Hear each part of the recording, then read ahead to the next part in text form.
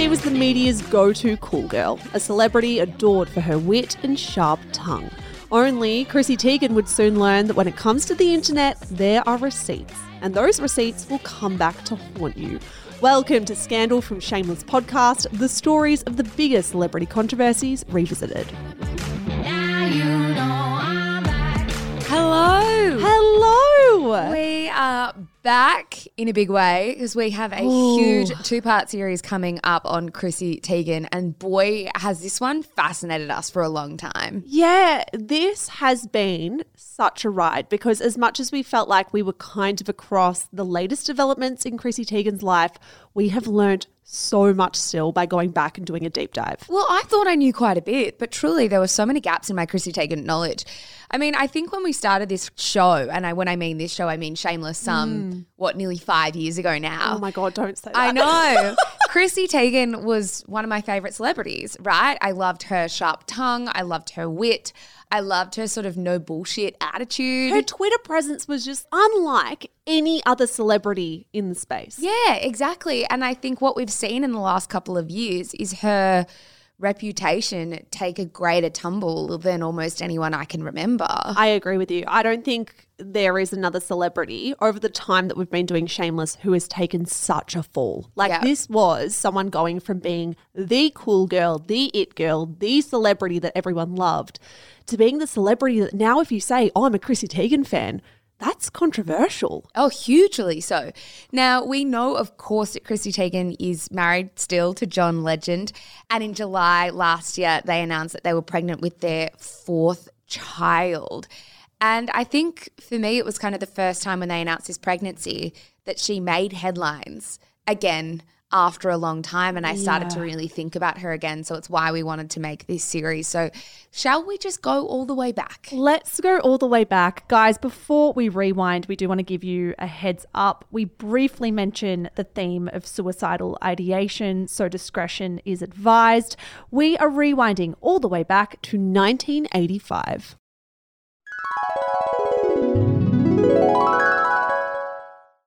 Alrighty, Mish. Christine Diane Teigen was born on November 30, 1985 in Utah. Utah? Her dad, Ron Teigen, was an American electrician of Norwegian descent. Her mum, who is known by her nickname Pepper Teigen, grew up in a small town in Thailand. Yeah, Pepper was a single mother to a 2-year-old daughter named Tina when she met Chrissy's father, Ron Teigen, in 1982.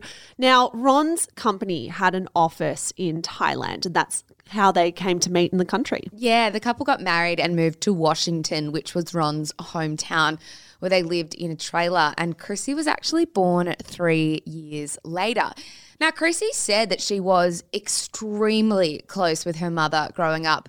So life got pretty difficult for her when she was about 15, and Pepper started to become less and less of a presence in her life. Between 1999 and 2000, Pepper was actually regularly traveling back to Thailand to care for her dad, or Chrissy's grandfather, who was actually tragically dying of lung cancer.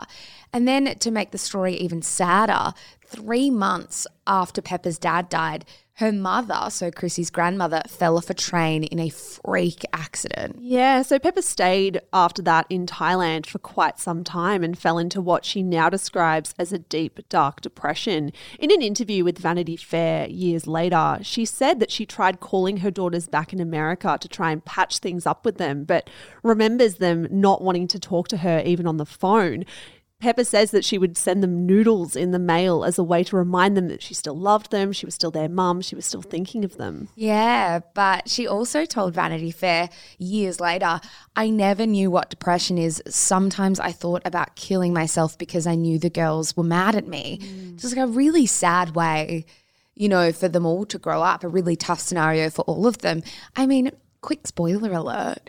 Pepper and Chrissy now are as close as anything. So they ended up patching up their relationship beyond anything we could imagine, but it was a really rough start. Yeah, an awful time for everyone involved. In light of her mum moving back to Thailand and slipping into that depression, Chrissy's dad, Ron, decided to move with his daughter to Huntington Beach in California for a fresh start. Now, this was just before Chrissy was due to begin her junior year in high school, which is the equivalent of year 11 for us. So, like, a pretty precarious time.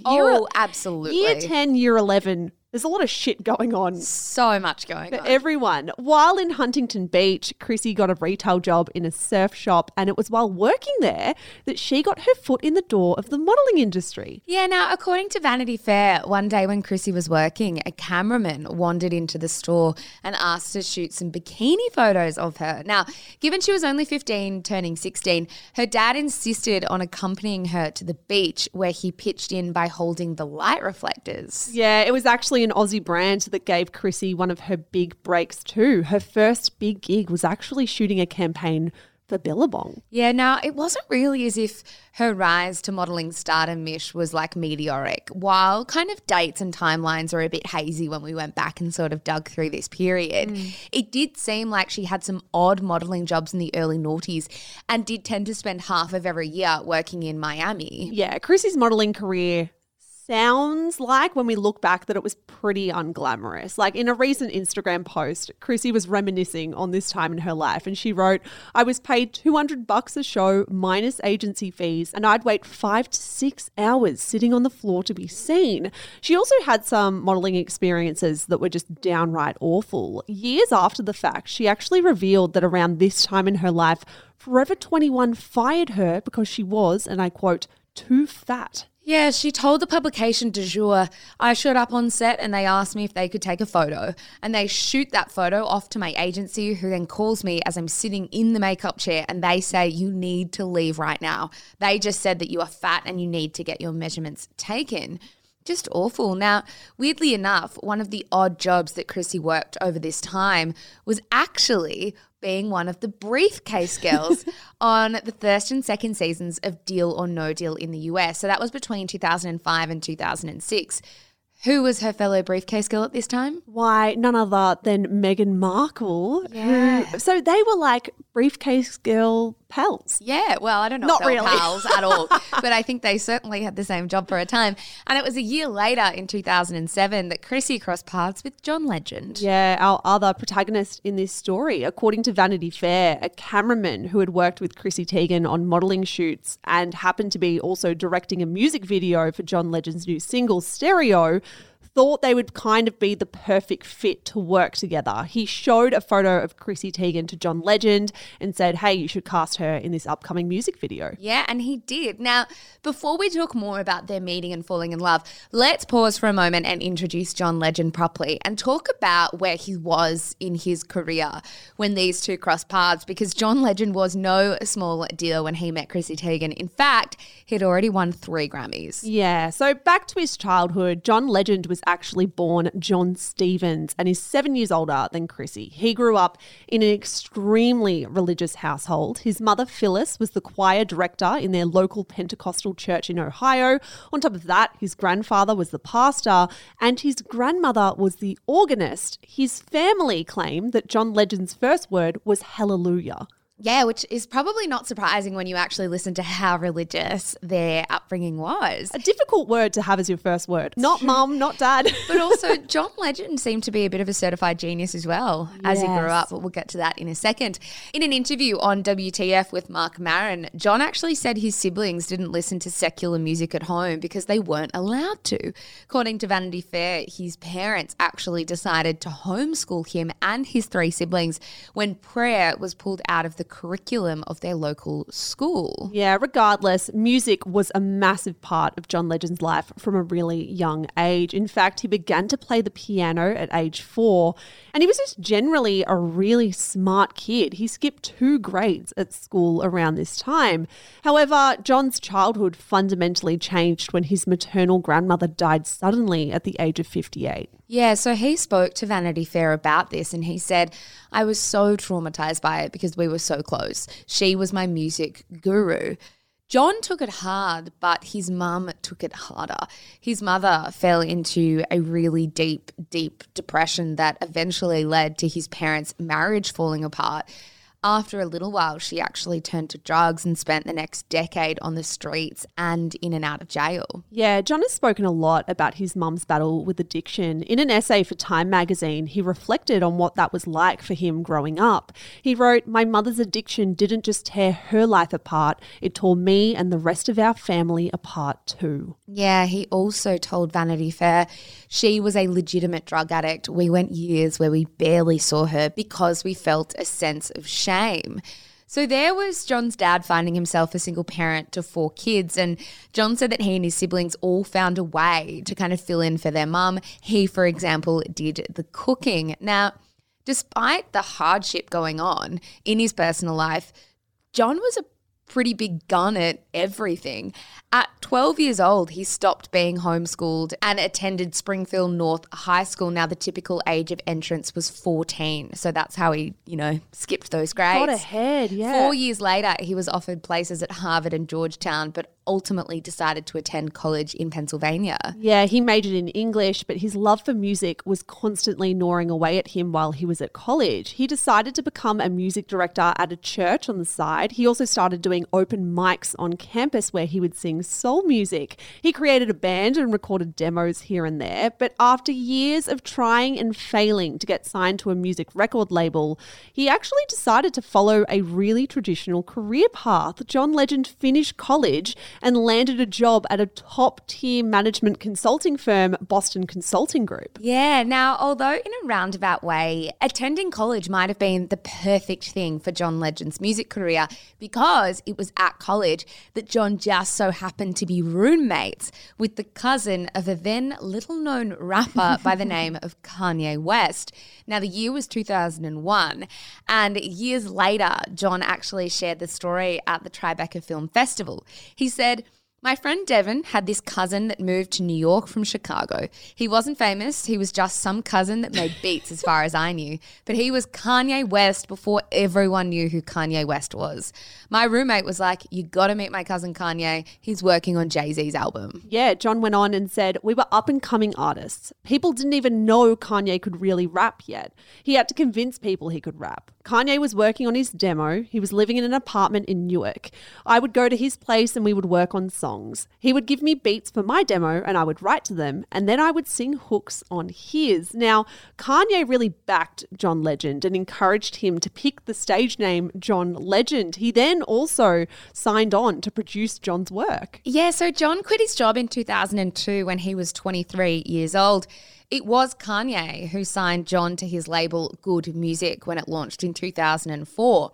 John instantly proved his worth as well. Before the year's end, he released his official debut album, Get Lifted, which went on to sell more than 1 million copies. By this point in his career, he was just 26 years old. Yeah, looking back, John Legend really does credit Kanye West with helping him break into what is an almost impossible industry like the music industry. Years later, he said to Vanity Fair, "Kanye, if he's for you, he's a very ardent marketer and cheerleader." By 2006, John had won 3 Grammys for that album under Good Music and brought 20 of his family members to the ceremony to accept those awards. In a really lovely turn of events, one of those 20 family members was John Legend's mum, who by this stage of her life wasn't using drugs anymore and had reacquainted with her family. I love that part of the story. I love that part of the story as well. And by 2007, he had collaborated with the likes of Jay-Z, Mary J. Blige, and the Black Eyed Peas, and had released his second album once again to commercial acclaim. So now we're back up to speed. And I think what our listeners will realise as we finish sort of telling the story of John Legend's childhood is that there are huge parallels between Chrissy Teigen's upbringing and John Legend's, namely the relationship that they had with both of their mothers. Yeah, and how those mothers slipped into a depression, but then things really did come good, which is so life-affirming to hear. Hugely so. Now, this is the part in the story where John Legend and Chrissy Teigen crossed paths on the set of the Stereo music video Mish. Yeah, they actually were filming for 12 hours together on set. John was mostly wearing suits while Chrissy was in lingerie, which just feels so mid-noughties. Doesn't it ever? So incredibly mid-noughties. They, after shooting together, went back to John's hotel room, ate In-N-Out burgers together, and got acquainted. Bonded. Speaking to LUK years later, Chrissy recalled, "We just clicked. It wasn't like, he's so sexy, but he did make the first move for sure. We'd spent 12 hours together, so that's like 12 dates, right?" Never forget as well Chrissy's viral tweet about their first meeting as well. She once wrote, "Every time someone asks John for a selfie and he says, 'I never do this,' I think back to the night we met when I said it, but not about selfies." But it wasn't like, Mish, that they were kind of instantly together. For starters, John was actually heading out on tour the very next day, so things were a relatively slow burn. Chrissy told Cosmo in 2014, "I let him be himself for a while. The worst thing you can try to do is lock someone like that down early on, then have them think there is so much more out there. I played it cool for a long time. Never once did I ask, what are we? Marriage was never my goal because I've never been very traditional. I was just happy to be with him." I mean, I appreciate this line of thought. I just don't really have it in me to be cool and let someone go sort of explore themselves. It's very cool, girl. And it's very of the time. 2014. 2014, when this quote was given to be like, you need to be the relaxed girlfriend or the relaxed love interest and let him find himself and he'll come back to you. Yeah. Like, Don't lock him down. Yeah. As if you're trapping them. You're going to make him feel squashed. He's going to get claustrophobic. Yes, exactly. Speaking to Vanity Fair about the early stages of their relationship, John said, "She just entertained the hell out of me, texting me. What people respond to in her tweets today was the same energy in those texts. I didn't know that I wanted someone funny until I was actually with someone funny." Yeah, at this stage in their careers though, the public only really knew about John Legend. To the world, Chrissy was just his girlfriend. Take this passage, for instance, from the New York Times, who wrote, "Whether it's because he's been a media darling or because his words are not scripted by publicists, Mr. Legend has developed a habit of bluntness. At one radio station, he spoke about his girlfriend while sitting next to the winner of the biggest John Legend fan contest, a pretty young woman who stared at him with wide eyes. When one caller said he'd written a song for him, Mr. Legend responded by noting that he writes his own. Thanks, but no thanks. After meeting later with some fans, he said some had treated him like a commodity and acted as if he owed them something. What he owed them, he said, was great music, pure and simple." A little bit to unpack there. First and foremost, as you say, Chrissy Teigen was not well known at this point because when the New York Times are writing about John Legend's relationship, they are simply referring to her as his girlfriend. Not even naming her. Not even naming her. Secondly, I mean, this is a tangent, but I'm interested in your perspective on that sort of line of thought.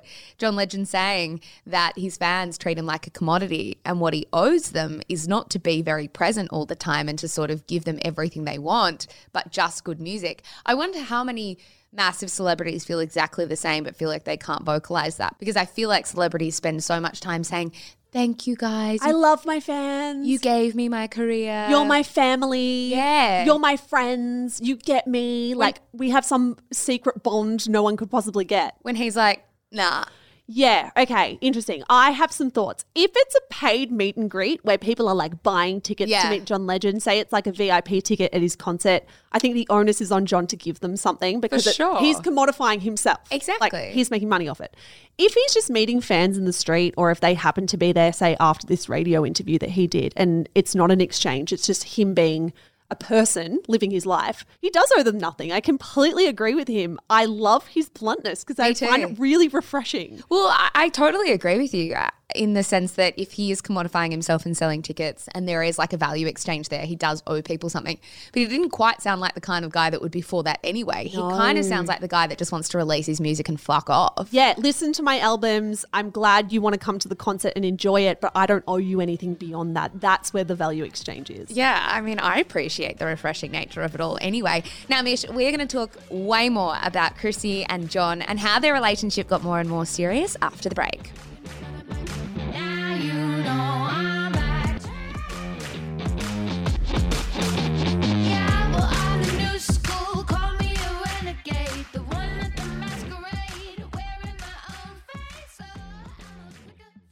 All right, Zara. It was on a trip to Lake Como in Italy that Chrissy actually realised she was really serious about John. She wrote in an Instagram caption years later, "A boat tour guide took us to a little spot on the lake and told us to make a wish. I asked for this to be the man I marry and have children with. I think John asked for the most perfect bite of cacio e pepe.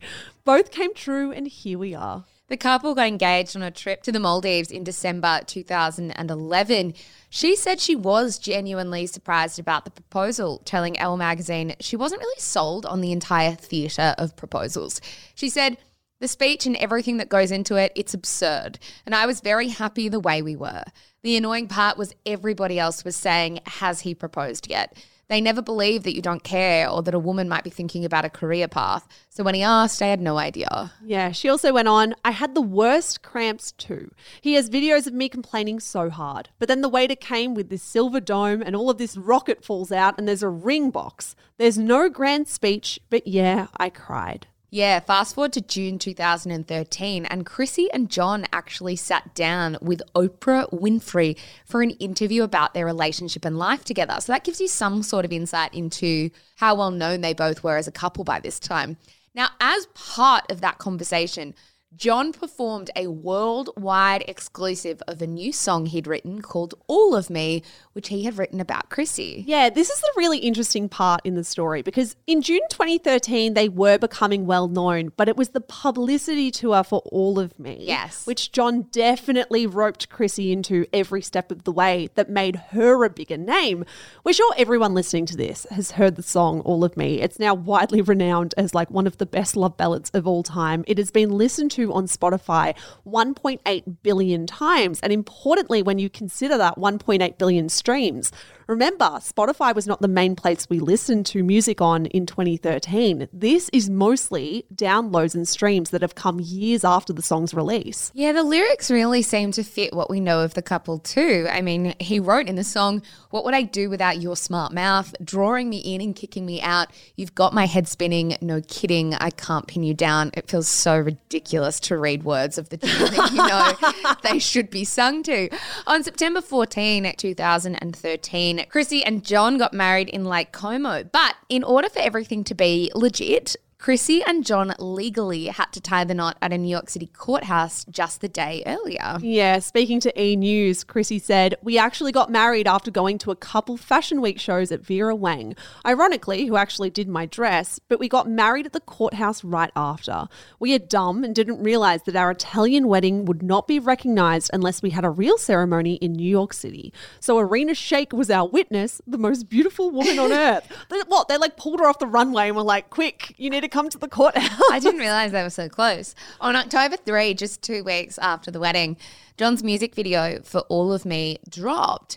In it, Chrissy and John are living in a house in Lake Como where they're filmed at the piano, in bed and in the shower together. Now, at the very end of the video, they actually released some home video shots from their actual wedding, which showed them kissing at the altar. Now, at the time of recording, 2.1 billion people had watched that video on YouTube. Billion with a B. It's one of the most watched music videos of all time. It's insane to me. I mean, it's incredibly savvy PR and personal branding, right? Oh, so clever. It's almost definite that they timed the wedding and the release of this love song all around each other. And I think it was huge for Chrissy's career too, because it put her right in the spotlight, a far bigger spotlight than she'd had access to. Yeah, truly, brand Chrissy began with the All of Me music video and publicity tour. It's a lot though. When I was watching the video, like props to them, this is what they wanted to do, but it's a lot to put that much of a spotlight. Yeah, that many eyeballs, I think, on your relationship. And for a guy like John Legend, who's complained about fans commodifying him, he's really doing the ultimate thing of commodifying his romantic relationship. And as I said, absolutely their decision, and he has every right to do that. It's just my nightmare. Yeah, absolutely. And they're not the only celebrity couple to do it, but it is a choice. There are celebrity couples out there who choose to keep their relationship something private. They don't really talk about it unless they maybe go on a TV interview show or something. But Chrissy and John really embedded their love story into John's career and his work. Maybe they didn't know that All of Me would become so huge, but Are you joking? They knew. well, this huge, like maybe not this big, but this is what they were angling for. Oh, for sure. And It's just a curious decision because it makes their love story the center of everything, which, as we know, with other couples can be a risk. Absolutely. Now, using their love story for publicity absolutely worked. Following the wedding, the media took a hugely keen interest in Chrissy Teigen. Take this headline from Glamour in 2013, for instance. Hilarious model Chrissy Teigen is just like you, except for that marrying John Legend thing. Yeah, in 2014, Chrissy Teigen also got the Esquire nod of approval. After profiling Chrissy over lunch, the journalist AJ Jacobs wrote, "Supermodel Chrissy Teigen is funny. Not funny for Twitter funny, like straight up funny." The piece read, "I know it's cliche when models say they love food and eat whatever they want and mysteriously never gain weight, but Chrissy actually adores food. Chrissy opens a carafe of white wine for the two of us. It's 11 a.m. She explains that she's a day drinker. She usually stops when it gets dark to avoid hangovers." Now, I think perhaps that interview provides some good foreshadowing for what was to come years later. In the piece, the journalist noted that Chrissy can have a bit of a sharp tongue on Twitter, adding, "Frankly, it's a bit intimidating. Will Esquire end up on her suck list? Will she tell me to settle down like she does to her Twitter trolls?" I mean, later in that piece, Chrissy assured him, "I'm much nicer in person than on Twitter." I think what's really fascinating about reading all of these profiles from this time is A, how sycophantic they were. Oh, yeah. B, how much of a focus alcohol was in every single lunch date that she did with journalists. And thirdly, for me, how much she deliberately spoke about food, which I think was incredibly clever because I think the seeds of the next phase of her career were being planted in all of these profiles very, very early. I agree with you completely. Elle magazine joined in on that kind of sycophantic fanfare as well. In 2014, they crowned Chrissy, and I quote, "the Jennifer Lawrence of the modelling world," writing, "No, she doesn't trip a lot, to my knowledge, but she does toe the line between self-deprecating charm and foot-in-mouth chaos in that J-Law patented way." Cosmo magazine also put Chrissy on their cover in June, replete with an interview where she told the story of how she and John had joined the Mile High Club. She said, "We were on our way to Thailand to see my parents, flying commercial first class. We were under a blanket. We weren't even in one of those pod things. I feel like we should get a trophy for that." This was very different for a high-profile celebrity model to be speaking this way. It was a complete deviation away from what we were seeing from Chrissy's peers at the time. We need to keep in mind, this is 2014 when she's talking about the Mile High Club and drinking at 11 a.m. and how much she loves food. And this was an era where the Victoria's Secret angels really reigned supreme. The standard in 2014 was not day drinking and public sex. It was like Miranda Kerr talking about chia seeds and goji berries and like the superfood, super healthy kind of shtick from models. Yeah, exactly. And Chrissy's point of difference proved to be incredibly popular.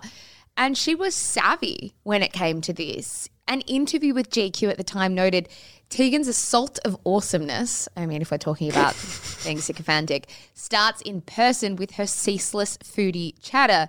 A 2014 piece in Bon Appetit was titled, "Model Chrissy Teigen is seriously obsessed with food." That same year, she walked Refinery 29 through her favourite restaurants. Now, there's a few things to be noted here. Firstly, as I mentioned before, definitely her planting the seeds for the next phase of her career if the food industry was one she wanted to crack. Secondly, as you say, there was a huge cool girl energy about this to be like, I'm hot, I'm skinny, I'm beautiful, and I eat. And everyone was like, oh my God, that's amazing. And it was like this very sort of, I mean, we were all there through that time. We remember what that kind of conversation was like. Yeah, and I feel like Gone Girl, the book, also came out around this time. And I wonder if Chrissy was kind of maybe inspiration for that cool girl character of like, I can have it all. I can appeal to the men and sit around and eat pizza and talk about football whilst also looking like a bikini model and being this like feminine ideal. Yeah, exactly. Now, she also seemed more, I guess, noticeably self-aware than the average celebrity. In that cover piece for Cosmo that we mentioned, for instance, comments. She was more than willing to talk about how marrying John Legend did help her career. She said, "I got so lucky that I met John, who propelled my career. I am not delusional. That definitely helped. But I don't want to be thought of as just John's wife, so I'm trying to make a name without it, which is hard in its own way." I do like that quote a lot. It's been reported that John was the one as well to introduce Chrissy to like the big wigs at Sports Illustrated, which really helped put her on the map in a modelling sense as well. So like for her to be self-aware, that's all we've wanted from Brooklyn Beckham over the last 12 months. Truly. It's like, that's so fine. You take those opportunities, but it's really refreshing when someone is happy to say, yeah, of course I'm not delusional. Like I know how I got here. I'll just work really hard to make sure that I deserve it. Yeah, and I make it my own thing instead of living in his shadow. Yeah, by February 2015, Chrissy had 651,000 followers on Twitter and another 1.9 million on Instagram. And basically nothing was off limits on those channels. Like there she very freely discussed her political beliefs, like her now infamous tweet, "At Donald Trump, I literally pose half naked for a living and you are still the biggest attention whore I know." Photos of her stretch marks and her wardrobe malfunctions, including that time she posted a video of having like a nip slip at a footy game and she captioned the footage, "Boom goes the dynamite." Like for her to share that footage with that caption is refreshing again. All of this made Chrissy seem endearing and likable and trustworthy and super marketable, to be honest. By this point in her career, she had scored the 50th anniversary cover of Sports Illustrated. She was announced as the co-host of the TV show Lip Sync Battle. She co-hosted the Billboard Music Awards alongside Ludacris, had become a panelist on Tyra Banks' talk show, and had published a New York Times best-selling cookbook, Cravings, which went on to become the second best-selling cookbook around the world in 2016. She was making waves. Now, this isn't to say that social media fame was without its downsides, though, for Chrissy Teigen, and that she didn't find herself embroiled in controversies early. In fact,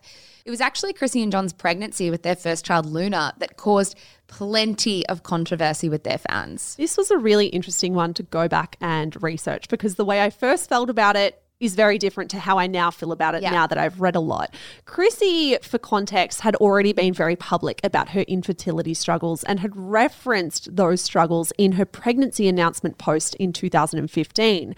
There, she wrote, "As many of you know, we've been trying to have a baby for a while now. It hasn't been easy, but we kept trying because we can't wait to bring our first child into the world and grow our family.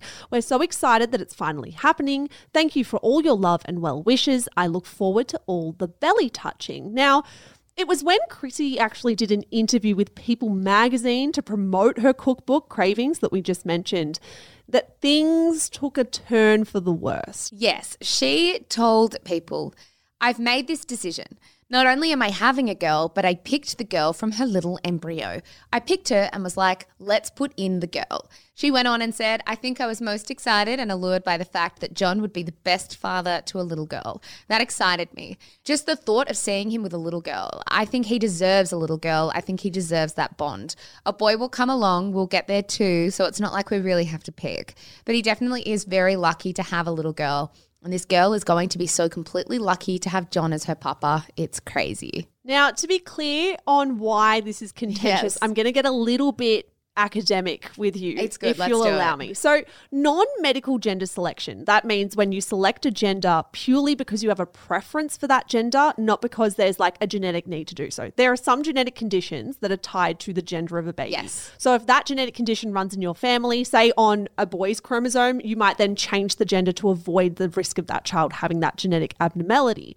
Now, this is contentious. When you don't really have a reason to do it, it's been a point of massive debate. There's a 2002 article in the Journal of Medical Ethics that laid out heaps of concerns that come along with non-medical gender selection.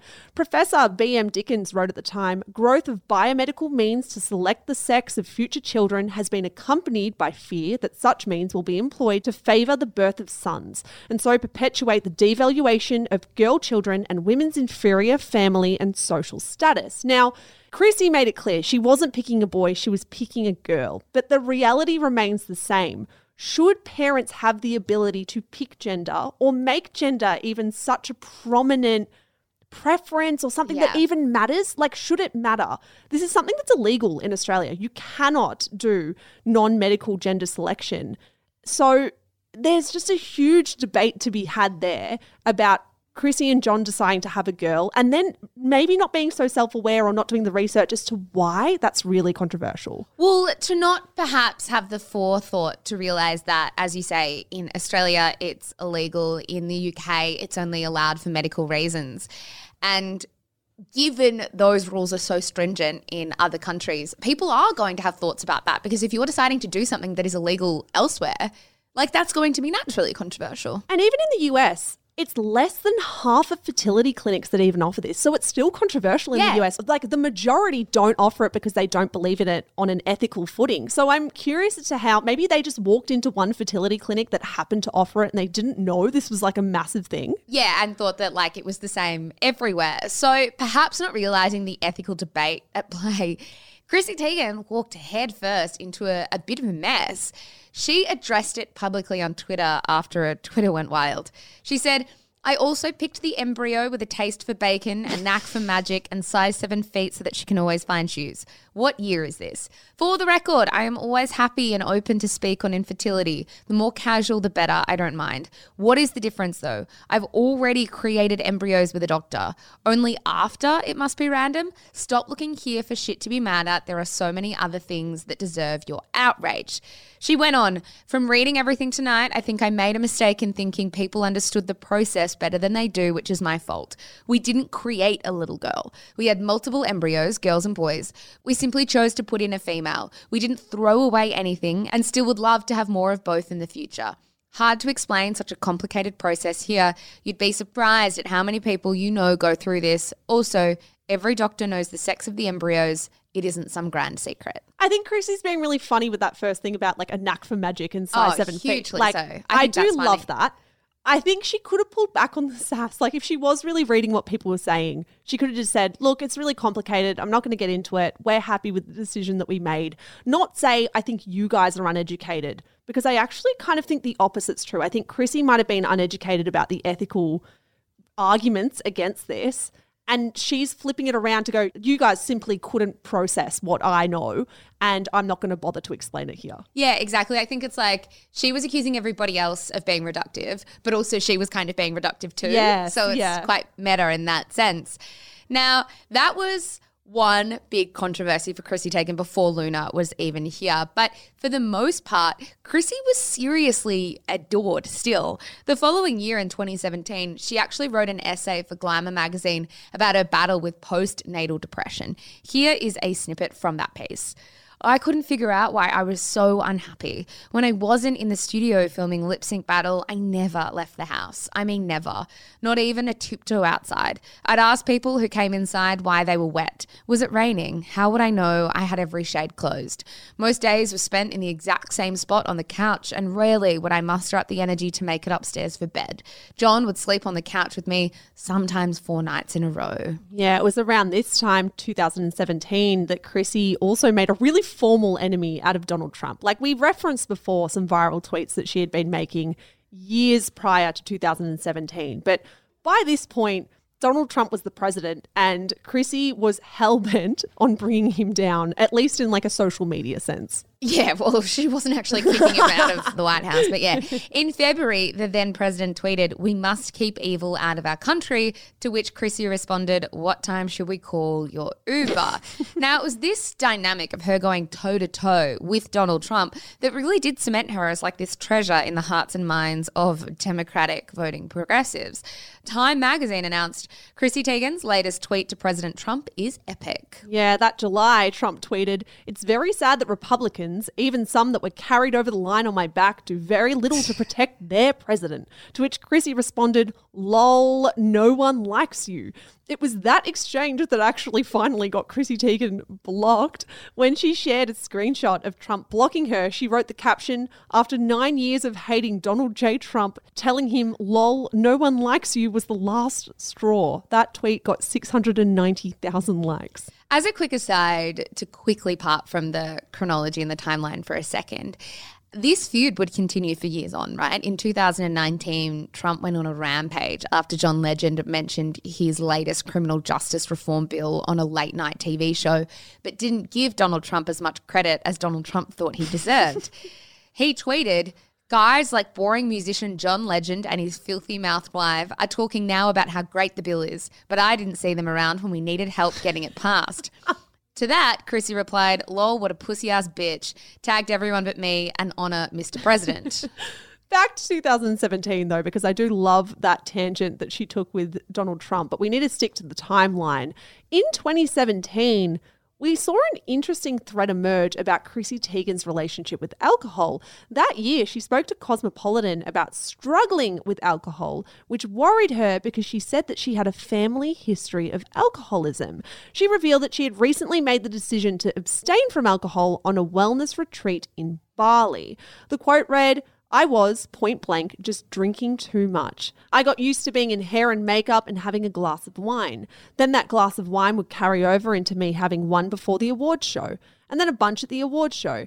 And then I felt bad for making kind of an ass of myself to people that I really respected. And that feeling, there's just nothing like that. You feel horrible. It's not a good look for me, for John, for anybody. The piece also included the detail that Chrissy once announced publicly that she would be giving up alcohol in 2013, only for her to resume drinking soon after. She told the journalist, I used to think it was kind of nutty to have to go totally sober, but now I get it. I don't want to be that person. I have to fix myself. Now, the final paragraph in this piece is quite bizarre, isn't it? Bizarre. Now, immediately after that quote from Chrissy Teigen, the journalist wrote this. Released from her press commitments, it was time for Teigen to give her public what they came for. She walked through a mass of attendees towards a succulent wall and answered questions about her travel and cooking. A woman with pink hair and a pink vest held a glass of rosé in her hand, captivated. Somewhere in the back, a man shouted, I love you, Chrissy. Teigen held a glass of something indeterminate and made a toast. Thank you so much. This has been absolutely wonderful, she said, and went around clinking. The inference from the journalist there surely is that Chrissy has given this quote to her saying, I'm giving up alcohol, I'm going sober, and then immediately walked away into a group of people and grabbed a glass of alcohol. She hasn't said that, but that's reading between the lines. I think that's a fair assumption. Also, I think this is why celebrity profiles need to be dissected, truly, because there's a lot of meaning behind the words. I think also the journalist including a line about Chrissy having said publicly in 2013 that she was quitting alcohol and not doing it has some sort of meaning in the thread of this story, right? I agree. I think it's not necessarily a story about how hard it is to give up alcohol, which I think is an incredibly worthy conversation by itself. I don't think this story is about that. I think this journal is trying to hint to like a disingenuous nature to Chrissy Teigen. Yeah. And I wonder Is that fair? Yeah, it is fair for you to say that because I agree with you. I wonder if it's fair for the journalist to hint at that, or if that's an unfair vibe to give the reader when we know that alcohol and substances can be like a really messy thing to be entangled with and then try to get free from. That's true too. It's interesting. If you have thoughts, we'll leave the link to that piece in the show notes. Please come talk to us about it. Zara, it was around this time, though, that Chrissy and John found themselves in yet another sticky internet situation. After live tweeting her bad experience on a flight to Tokyo over New Year's in 2018, Chrissy found herself attracting the alt-right conspiracy theorist crowd onto her social platforms. Yeah, it's like an incredibly confusing, to be honest, and convoluted story, but we'll do our best to explain this as concisely as we can, right? Essentially, alt-right trolls started looking into the flight path of that Tokyo flight and deduced that Chrissy and John were actually on some sort of secret flight that the world's elites take to enact various forms of evil upon the world. Yes, because if that's the truth, that you're on a secret flight, you are going to be live tweeting about it being such an inconvenience to you. Yes. Now, soon after, photos of Chrissy's 1-year-old daughter were actually being shared with alt-right trolls highlighting Teigen's use of the pizza emoji as some sort of proof that she was involved with what they believe is a child abuse ring that supposedly includes all members of Hollywood and the Democratic political party. Yeah, the issue here is Chrissy, because as was her way, decided to respond to the commentary. While many celebrities' names were pulled into this bizarre conspiracy theory about Pizzagate, all of them basically decided to ignore it. Chrissy was really the only celebrity that did the opposite. She took a screenshot of some of these conspiracy tweets and shared it on her page, writing, all right, I debated saying something about this, but I'm pretty disturbed over here. The fact that there are people with these thoughts is really scary. Now, of course, she's allowed to respond to this, but she's giving these people such a platform and such a magnifying glass at the same time. Yeah, exactly. Now, what that meant is the drama went into overdrive, with essentially all QAnon believers flocking to her profile, given it was now perhaps the biggest platform they'd ever been given to spread their beliefs far and wide. As the New York Magazine's Intelligencer put it, in the minds of believers, all of Hollywood and the so-called political elite are corrupted beyond return. They often speak of a true evil that's been let loose in the world and insist it's up to them and them alone to stop it. Moments like these with Teigen bring the full brunt of their insanity to the surface for a brief moment. Yeah, unfortunately for Teigen, this didn't end up being a brief moment at all. In fact, Rolling Stone described it as a coordinated and incessant attack that eventually drove her off Twitter. But more on that in a little bit. 2018 wasn't all bad, Zara. They had this to kick off the year, but 2018 was kind of when Chrissy became everyone's favourite celebrity. She was scoring huge career opportunities, particularly in the food space. Her second book, which was a follow-up to her first one, Cravings, was released that year, and she simultaneously released a Chrissy Teigen cookware line into Target. Yeah, Forbes magazine predicted that thanks to her many, many revenue streams in modelling, TV, presenting, food and endorsement deals, Chrissy Teigen was making about $13.5 million US a year. And the media coverage was getting more and more sycophantic with every year. How about this from Time magazine in 2018? Thanks to their abundant talents, hilarious online personas and adorable kids, Chrissy Teigen and John Legend have risen to the top of the Hollywood power couple ranks over the past few years. In fact, it's hard to imagine a world in which these two aren't a main fixture on the celebrity scene. Yeah, on top of that, the Vanity Fair profile that we've referenced many times in this episode carried the stand first at home with the first family we deserve. The opening line to the profile piece was, "Is it because they're in love that Trump can't stand them?" Yeah, in that piece, the journalist wrote about John Legend and Barack Obama seeing each other at a charity ball where John Legend said, "We joked about how much our wives are loved more than we are now." Now, don't forget at this point in time, John Legend had also changed his Twitter bio to Chrissy's husband.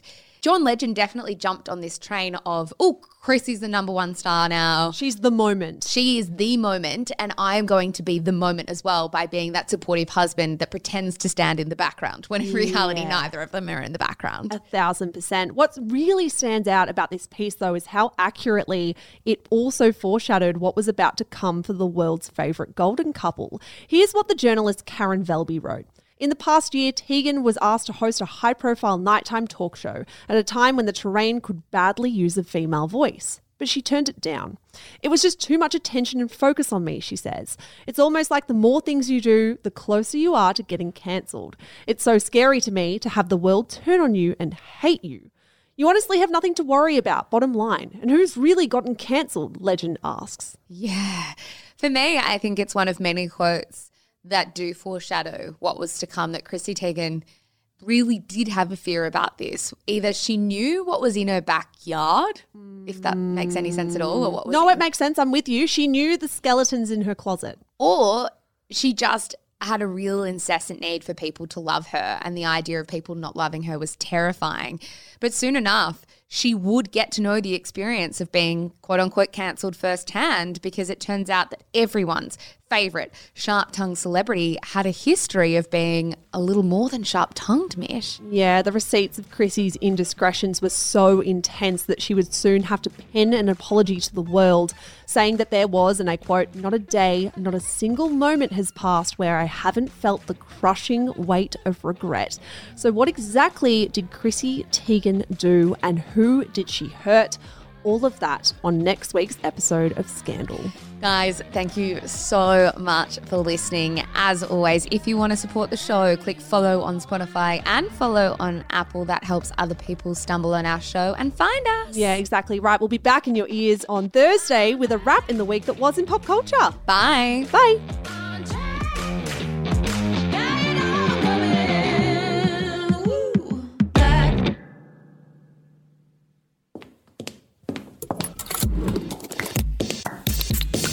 Shameless Media. This podcast was recorded on Wurundjeri land. Always was, always will be Aboriginal land. Oh, hi, it's Annabelle Lee and Louis Hanson here. We are your hosts of Everybody Has a Secret. Woo! Woo! We are here essentially just to let you know that we drop episodes every week now. Every damn Friday morning, we are in your ears. That is so exciting. What a time to be in your ear holes. So essentially, each episode we unpack the real life secrets of our listeners. So this is for everyone who loves, just a little bit of gossip in their lives, which, let's be real, Annabelle, is all of us. It's absolutely all of us. Don't lie. You all love gossip. So if you want to listen to our show, please do head to your favourite podcast app and listen now. See you there. Bye.